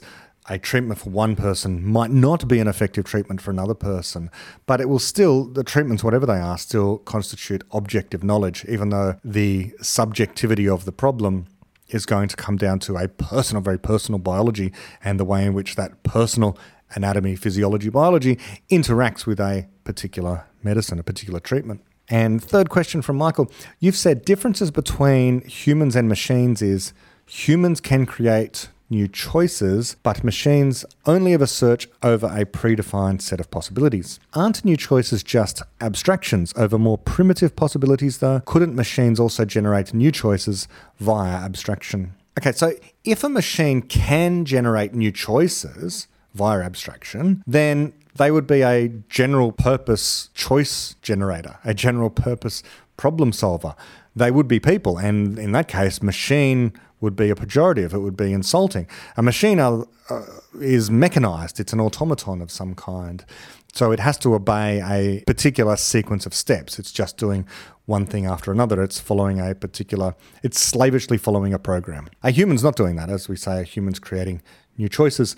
So that's my delineation. Well, other people might have different delineations, but better than saying humans and machines, we could just say humans and non-humans, or better yet, more general, people and non-people. Okay, so people are these things that can create new choices because they generate new explanations which bring things into the world that hitherto weren't there, and so therefore they can choose among these new things. I think the example I've used before is once you have the explanation of nuclear physics, and perhaps the engineering explanation of how to create a fission reactor, then you have the choice. You have a new choice before you that you didn't have before. Namely, do you want to continue to produce energy via, or electricity via, the method of burning coal using a turbine? Or do you want to use the heat generated via the fission reactions in a uranium nuclear reactor to generate electricity? Both of them will boil the water and create the steam that you need, but you have a choice that you didn't have before because you didn't understand nuclear physics. Now, if a machine could come up with generating that kind of new choice, if it could generate an explanation, for example, an artificial intelligence of the future, if it was able to create a proper explanation which had predictions and so on of how to use, I don't know, quarks of some kind of exotic quark in order to generate a kind of fusion reaction that hitherto we didn't know about, and a tiny amount of matter was able to produce a stupendous amount of energy. If a machine did that, I think we should accept, or an artificial intelligence could do that, I think we should accept we're in the presence of an explanation generator, we're in the presence of a person, and presumably that thing could be asked questions, if indeed it can explain something like this sophisticated scientific theory. Presumably it could also explain what it's experiencing right now. And if it's experiencing something, we're in the presence of a person, and not merely something that could be or should be described as a mere machine, like a car. So a question from a patron who didn't quite get in before the deadline last time, but I've included him here, from Anders. Hi, Brett. One of your patrons here and a big fan. Thanks for all that you do. 2 quick questions. Number 1, it seems in general that many from the Popper Deutsch school seem to be fairly libertarian. You and Naval, case in point. Did Popper or Deutsch influence this direction? Or do you consider their thoughts agnostic between, for example, libertarianism and conservatism, as long as error correction is maximised?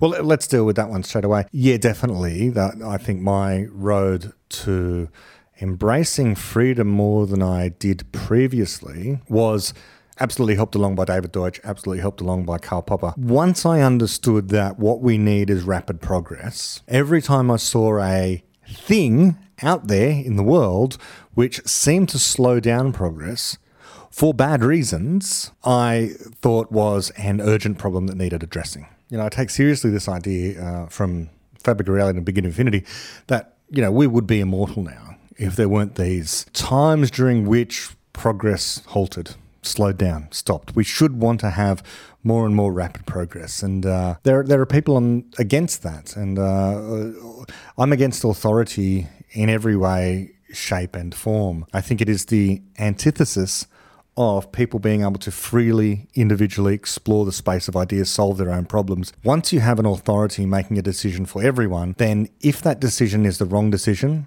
then everyone makes the same wrong decision. Everyone makes the same error. You don't know what a correct decision might have been. But if you have, 10,000 people each doing subtly different things, even if 9,000 of them all end up in failure, you've learned something from you've learned something from the 9,000 people who failed, but you also know that, hey, those 1,000 people have something to teach the rest of you. But if you have an authoritarian system where, all 10,000 people are just going to have to do exactly the same thing, then if it goes wrong, and we should expect it to not be perfect, and it will go wrong in some way, shape or form, we've only trialled out the one idea. So this is the argument for libertarianism, or forms of libertarianism. I would just say anti-authoritarianism in whatever way, shape or form that is, which is why I appeal to people who are against authoritarianism to broadly come together, because I think that's the main fight, is against authoritarianism. And so broadly speaking, modern conservatives are against authoritarianism. Libertarians, broadly speaking, are against authoritarianism. The Ayn Rand objectivists are against authoritarianism. The free marketeers are against authoritarianism. So, and that is the major concern I have now. I share that with many other people. So once you value progress, knowledge creation, creativity, you realize that the enemy of creativity and the enemy of reason is coercion, authority, force, that kind of thing. And so you're led down this road. Now, of course, many of us on this side, in this particular strand of the Popperian worldview, the David Deutsch's worldview, still value tradition, as I said earlier, for all the reasons I said. And those traditions, they have guardrails of a kind. That doesn't mean the guardrails can't be changed or tinkered with and so on and so forth. But it just means that outside of those guardrails, we know that there are ways towards chaos and the ending of progress, because all the other dead civilizations didn't have those same guardrails. Even in the best cases where you have, Athenian society, they had some guardrails, but the guardrails apparently were not sufficient in order to preserve their society. Now, our guardrails are like, the very fast train that's going along these guardrails is making rapid progress. That doesn't mean you can't change the gauge now and again. That doesn't mean you can't make improvements along the way. But you have to take seriously the idea that at the moment you've got the best thing that has ever existed so far. And when you start talking about devaluing tradition, for example, what you're saying is what's working so far, what has worked so far, there's a problem with it for reasons of we could only go faster if only if. If only if we just took the rails away, maybe the train would go faster. If only if we threw the engine away, maybe we could get the train to go faster. If only we stopped using this fuel and we just threw that fuel into the engine, even though that fuel doesn't work in that engine, maybe the train will go faster and we'll have more rapid progress, more creativity, greater innovation, all that kind of thing. So this is why we value tradition and institutions, because none of us really know exactly all the reasons why this particular train, this train of rapid progress, works as well as it does.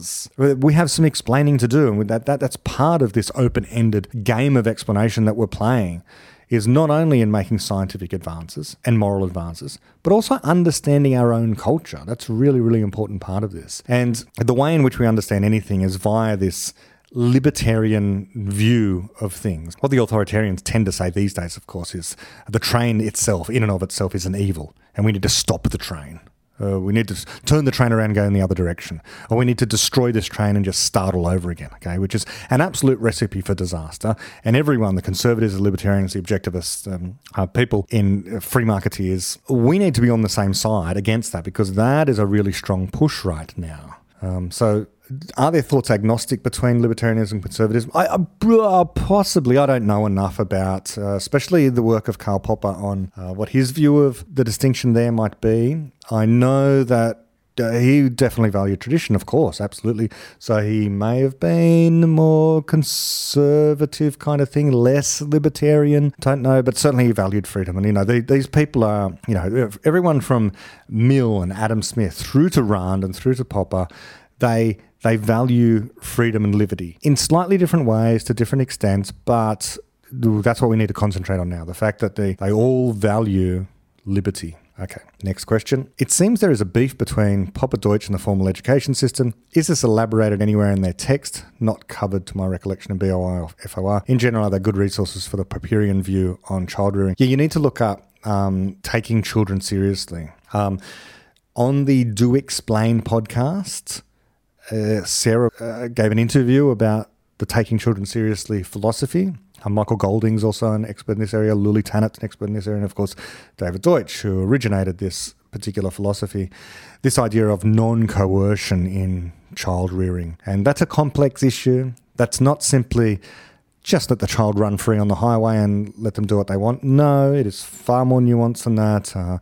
You have to have a proper, sophisticated philosophical view of what non-coercion is. It's just to say that, and again, you can, as with anything else, you can infinitely improve and iterate and just improve parenting. Parenting today is a heck of a lot better than it was 5 generations ago, clearly. Same as education is, clearly. I spend a lot of time in education. I have a lot of problems with the formal education system. It is a system of indoctrination. It is increasingly politicized. It's increasingly seen as a body of facts. And insofar as, I think I was tweeting about this recently. I did a thread on this recently about the idea that you hear teachers and academics exalting the praises of teaching them how to think rather than what to think. But I just think that, this whole idea of how to think is a real dead end in education right now. Children are being taught how to think. how to think in the wrong way, how to defer to authorities, how to think about things like inequality, how to think about things like capitalism and so on and so forth. So it leads to a whole bunch of really bad whats. So I'm extremely skeptical, critical of these pushes for teaching children how to think in a school. I think schools are ill-equipped to teach children critical thinking. I tried while I was there in the schooling system to bring in a certain vision of what critical thinking is, to make it really critical of the curriculum as it was, but there was very little love for that kind of thing. The schools are increasingly, I'm on the side of the people who are very, very worried about the way in which schooling is turning into more and more political indoctrination. Yeah, it's always been a system of indoctrination, but at least, decades ago, well, not that long ago really, living memory, decades ago, a generation ago, at least in science class, you could get science. At least in history class, you could get relatively objective history of a form. Now everything's political. Everything's political. Every single subject area seems to be mired in climate change and denigrating people. Surprisingly, even in Catholic schools, which is one place you would hope that you had a refuge from people, individuals, human beings being run down as destructive in the environment. Well, there's a thing called eco-theology that I've talked about on my podcast before now as well. So how this happens is because there are ideologues, there are people motivated primarily to try and win more converts for their side of politics. It used to be the case that you wouldn't really know what the political views of your teachers were. Nowadays you do. And there is, let's admit it, only one kind of politics that is really acceptable in many, many schools now. Good luck if you're an actual conservative, good luck if you're actual libertarian and trying to work within a school. It's very concerning in many ways, and many children have to go through, many school students have to go through this farce of pretending to believe one thing in order to get marks, and once they get out, hopefully they become actual critical thinkers. So there should be a beef between the Popper Deutsch view of knowledge, for example, and the formal education system. After all, the formal education system is the bucket theory in action. It's this idea that you just sit in front of the teacher and you just absorb the knowledge, right? Now, what the mechanism is, you can fiddle at the edges with the different teaching and learning styles. This is what educationalists and teachers talk about. But effectively, there is a body of knowledge, there is a list of facts that the student has to acquire, and they're going to be tested on in order to achieve the qualifications to graduate from high school. But we know, this is why Popper has this essay in objective knowledge called The Bucket and the Searchlight, and the searchlight is, it's far more about coming to a critical understanding of knowledge. Having a problem situation yourself that's very individual to you, you develop your own interests over time and you become expert in those areas that you're interested in. This is completely different to what school is. School is just a mishmash of everything. Now, I personally like school. I personally did well at school, but that's just me. The overwhelming majority of people are not like this, and I don't think they should be forced through this. But it's weird. The people that often do poorly at school, they come out of school and then they want their children and young people around them to do well at school. As if their bad experience isn't some sort of refutation of the system itself. Okay, next question. The question is, any prerequisites for understanding the beginning of infinity? What other material should I read before or with the beginning of infinity that's worth as much to improve judgment, logic, and observation? Thanks in advance. Sandeep, I would say this is hard because different people have expressed to me things that have pushed my own intuitions around about what I thought about the beginning of infinity. Prior to making this podcast, I was largely speaking to people about the beginning of infinity who were very much fans of the beginning of infinity from day one kind of thing, and were kind of more on board with the views of David Deutsch and had some understanding of physics, some understanding of epistemology, and so on and so forth. So we all kind of just thought, naively, I suppose, that, well, anyone can pick up this book and get a lot out of it, because we did. But if you're coming to this brand new, I think, there's probably two types of people. I think a lot of people can absolutely pick up the book and take away something from it. And then it's how much you take away from it. I think a lot of people can take a lot away from it without having any background whatsoever. So it's absolutely worth getting the book and just reading. Certainly that chapter 1, The Reach of Explanation, should help a lot of people. But yeah, I do accept that once you start getting to like chapter 4, creation, chapter 6, the jump to universality, Chapter 8, A Window on Infinity. Some of these things, they're going to require at least some understanding, some background in mathematics, biology, even computation to a certain extent, to some extent anyway. Certainly chapter 11, the multiverse, that would not be my first go-to for trying to understand quantum theory. The way in which if someone had no understanding of physics but was interested in getting a reasonable understanding of physics, especially quantum physics, would be to pick up a typical textbook, just any old textbook, wouldn't really matter what, and try and understand quantum theory from that. Good luck, okay? You will struggle. Or go to YouTube these days, of course, and just watch a lecture on quantum theory, an introductory lecture on quantum theory. See if you understand what's going on. Maybe you will, maybe you won't. I would then say compare whatever you're getting on YouTube or from the textbook to chapter 2 of The Fabric of Reality Shadows, because it's just so clear and simple about what's happening, what's going on there, that if you go in with an open mind, I think you come out the other end and you just go, okay, well, that's pretty straightforward. There's some interesting insights there that might be hard to take on board, but I'll get to that in the next question. I think you can go a long way to understanding aspects of quantum theory as well as many people understand quantum theory. And then from that, you might want to go to the most modern version of that, which is the multiverse chapter 11 in The Beginning of Infinity, which is a step up, I would say. This, the use of the term fungibility and uncountably infinite numbers of universes and all this kind of thing. So in that sense, that chapter at The Beginning of Infinity, I think probably has prerequisites. It's really, and Naval has said, he's really, it seems to some people that he's writing for physicists. He's writing for his peers. So if you think that, then you will need some basic knowledge of science, but not as much as what people think, I don't think. I think you can get through it, and I think you should have a go at reading it. What else could you read to improve judgment, logic, and observation? Or just general thinking? Yeah, absolutely. Read The Fabric of Reality first. Instead of The Beginning of Infinity, go for The Fabric of Reality.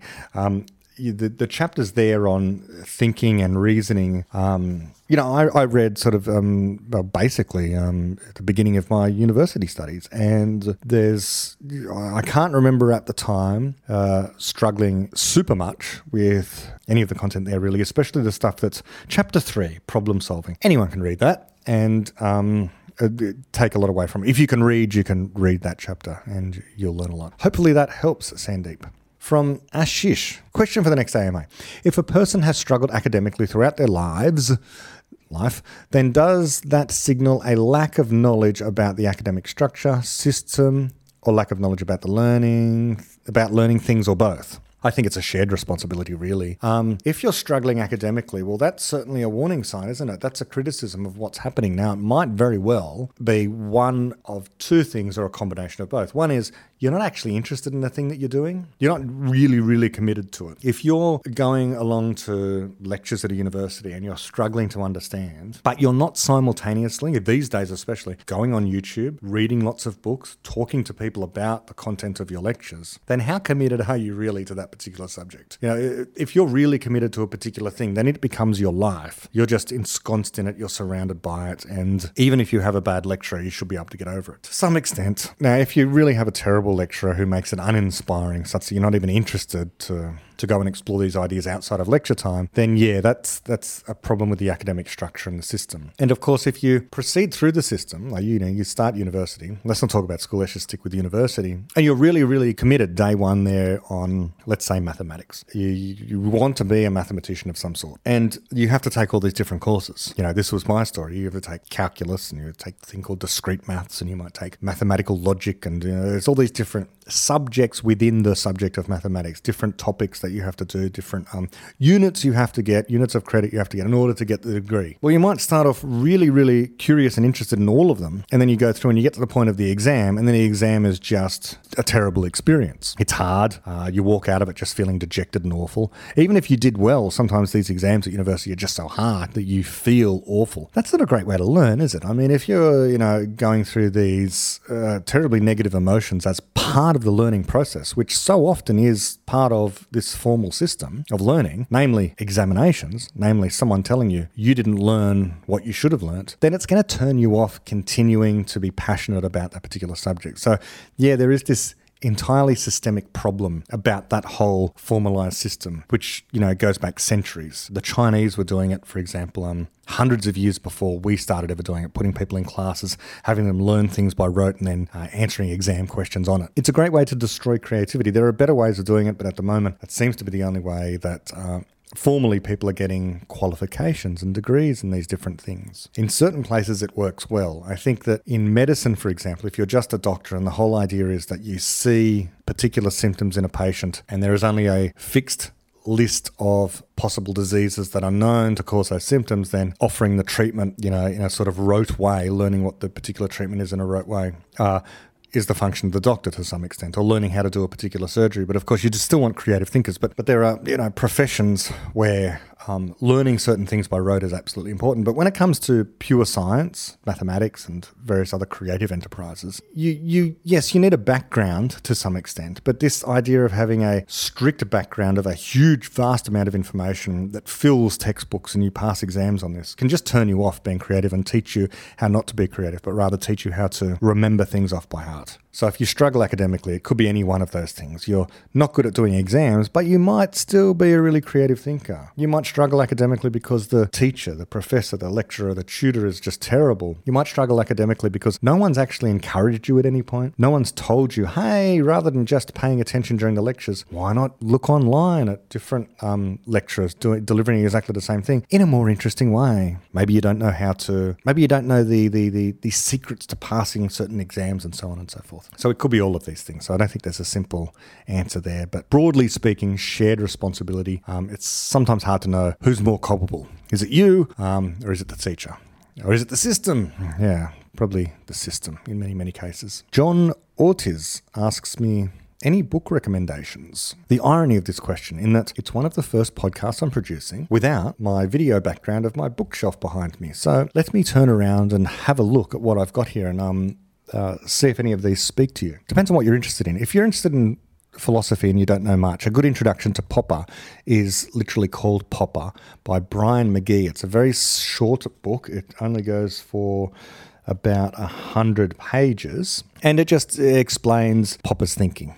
So it's not by Popper, it's about Popper's thinking. If you like science, broadly speaking, and you want a book that contains geology and biology and chemistry and physics all tied up in excellent expositions on a controversial issue, then the book Rare Earth by Ward and Brownlee is a really interesting take on the solution to the Fermi paradox. And it's one I talk about often, or the ideas in it I talk about often, because I don't think they're heard very often. They're not well understood. But astrobiology, I'm trying to understand what the conditions for biology are that are needed out there in the universe if we're going to find ET, if we find the aliens, if we're going to find life elsewhere in the universe. That brings together all these different areas of science. So if you find a book about astrobiology, Rare Earth is one such book, popular science book, it can teach you a lot about all those areas of science simultaneously sort of knitted together under this one heading of alien life.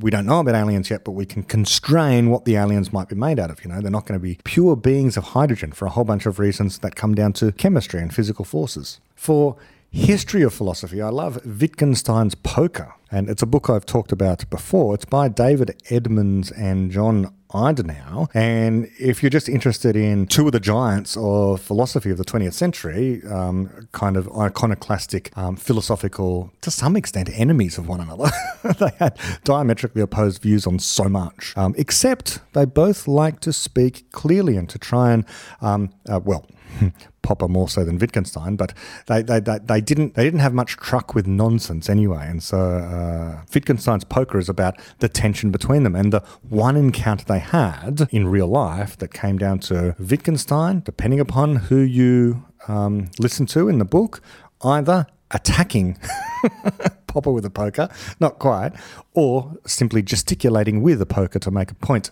So Wittgenstein's Poker is, first-hand accounts by a number of people about what happened and also the philosophy of Wittgenstein and Popper. Oh, and I've got, in terms of fiction, I've got 1984 up there. I think everyone should read 1984 by George Orwell.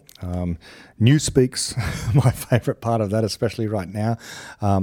The massaging of words to take on their opposite meaning and to have people forget about what they used to think. It's just a great warning for the way in which societies can quickly fall into authoritarianism. But on my Kindle and various other formats, I have lots of history books, is often what I just read for entertainment purposes anyway. I have a brief history of Bolivia, concise histories of Korea.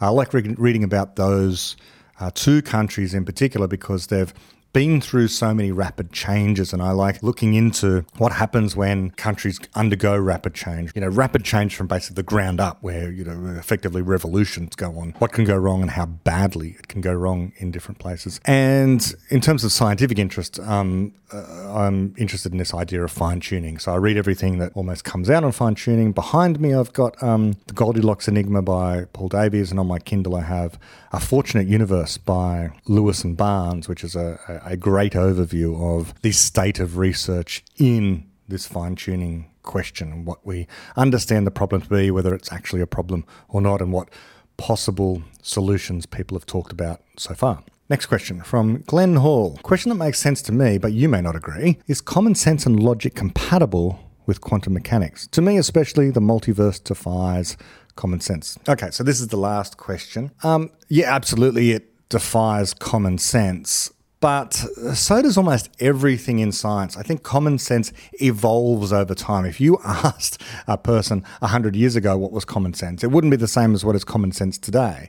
2 centuries ago, it's common sense to just beat your children if they do the wrong thing. Today, the opposite is true. It's common sense not to do that. So common sense itself evolves over time. How far you have to go back when it was common sense that the sun went around the earth rather than the other way around, I don't know, but now it's common sense that the earth goes around the sun. It just means the thing that people know. So yeah, the multiverse defies common sense, but that has no bearing whatsoever on whether or not it's true. And it is true. Does it defy logic? No, it doesn't. Is it compatible with logic? Yes, it is. It has to be compatible with logic. Things have to be compatible with logic or else they're illogical. And if something is illogical, then you can throw it in the bin. Now, it is true that early on when people were trying to understand quantum theory and they couldn't, that some physicists just went the whole hog, and various others, I think philosophers as well, just went, well, what we're seeing or what we think we're seeing, we think we're observing in quantum theory and some of these experiments defies logic. Therefore, logic has to go in the bin because science takes primacy. It's like you have this choice before you. Either you're going to accept the physics or you're going to accept logic. Some went, we're just going to accept the physics and we're going to throw logic in the bin. In particular, there were these ideas that, for example, a particle could occupy multiple places at the same time. Could be in different places at the same time. So it could both be here at point X and not at point X at the same time. Or it could be located at a particular point in space and simultaneously spread out throughout space. Okay, these are illogical. So this violates the law of logic, probably the most fundamental law of logic, I would think, called the law of the excluded middle, which is something can't both be and not be simultaneously. Either I am here recording a podcast right now, or I'm not doing that. It's one or the other. I can't be doing both. I can't both be recording the podcast and not recording the podcast. If you're listening to it now, it must have been the case that I recorded the podcast. It can't have been the case that I never recorded the podcast. That's logic, simple logic. Quantum theory has to be compatible with logic. And so the problem then became, how do we make it compatible? Well, you have to just take it seriously. If the theory says that a particle can occupy multiple positions at the same time, then it really does occupy multiple positions at the same time, even if you don't observe them. That just means that there's something wrong with your ability to observe all the positions simultaneously, hence the multiverse. So it obeys logic. In fact, it's the only logical way to understand quantum mechanics. It's the only way. So all you need to do for this is to go to my multiverse series or to go to the Fabric of Reality, Shadows, understand the experiments that are done, the uncontroversial content of those experiments, that whoever it is who performs the experiments, whatever the physicist is, they all accept how the experiment is done and what the result of the experiment is. That's not a problem. So that's the uncontroversial part. The controversial part then comes in as to explain what's going on. Many of the physicists say, well, there is no explanation, just accept the fact that this is what the experiment does, without ever worrying about why. Which is kind of like saying the Earth goes around the sun in an elliptical orbit, but you're not allowed to say why. You're not allowed to invoke something like gravity, because you can't see gravity. You're not allowed to invoke Newton's inverse square law. You're not allowed to invoke curved space-time. You can't do any of those things. All you can say is that today, the Earth occupies this position on the elliptical orbit, and tomorrow it will be there, and then the day after that will be there, without ever saying why. That's not science. Science tells you why. In the case of Newton's theory, well, there's this thing called the inverse square law, and if you have this central body called the sun, then there is this force between the sun and the Earth, and that as the Earth moves around the sun, the force exerted causes it to go this fast, and the orb is this big, has this radius, and so on and so forth. So you have an explanation, you have an account of why. Quantum theory is the same thing. You have these things, these interference experiments, where the particles, if they were obeying what people think of as common sense, what people think of as logic, should follow a particular path, but they don't follow that particular path. So you've got some explaining to do, which is always the case in science. You always have this unusual observation which causes a problem. You think, well, what the heck's going on there? And so what you have to do is to try and understand it. So you conjecture, you come up with creative theories. And lots of people tried to come up with creative theories. They would say things like, well, in these experiments where you're firing particles of light, these things called photons, through the apparatus, it's simultaneously a particle isolated at a point and a wave spread out throughout space at the same time, which I would say defies logic, right? Other people would say things like, well, consciousness had something to do with it. When a human brain observes, when a person looks, when they make an observation, their consciousness somehow has an effect on the outcome of the experiment. It's very woo-woo, it's very spiritual, weird stuff, mystical, as if there was this force coming out of your brain affecting the trajectory on which the photons or the other subatomic particles are moving. I find that illogical as well. After all, what is this force that's coming out of your brain? How is it working exactly? Never specified. The only thing that makes sense, the only thing that explains everything about what's going on is the multiverse. The multiverse just says, actually, every time you fire this particle, it's accompanied by other ones that you can't see. You go, oh, but you're not allowed to postulate particles you can't see. But hold on. You're always postulating particles you can't see to explain the things you see. Science is all about the seen in terms of the unseen. Why is it that you see light coming from the sun? Well, ultimately, it's because of particles you can't see. Namely, hydrogen nuclei deep in the core of the sun being fused together to form helium, and that creates heat, and that heat eventually leaks out through the surface of the sun as photons, and we see the photons. So particles we can't see in the center of the sun causing phenomena we do see. The same thing is kind of happening. Well, it's not the same, but it's analogous to what's going on here. There's particles we can't see giving rise to the phenomena that we do see, this interference phenomena. And so that's all we're saying. These particles we can't see aren't actually in our universe, okay, for a particular definition of a universe. It might even be better, like just David says, it would be better if we had have just started calling scientific theories scientific misconceptions to begin with.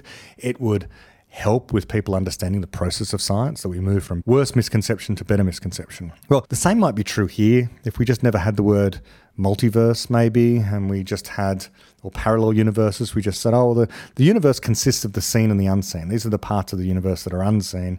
You know, the physical reality is bigger than what you think. You can't, the laws of quantum theory say you can't actually observe these particular other particles, but they're there and they're the only explanation for what we do see. I don't know. But yeah, people struggle to accept the multiverse because it defies today's common sense. But, decades from now, it might very well be common sense. Once we have quantum computers, for the reasons I said in my last Ask Me Anything, once we have quantum computers, it'll be very hard for people to stick to this idea that the contents of physical reality aren't stupendously larger than what we think. And the convenient way of describing that is we exist in a multiverse. Okay, so that is the last question. And I think this would have to be competing for one of the longest episodes of Topcast ever. And my voice is beginning to fail. So until next time, bye-bye.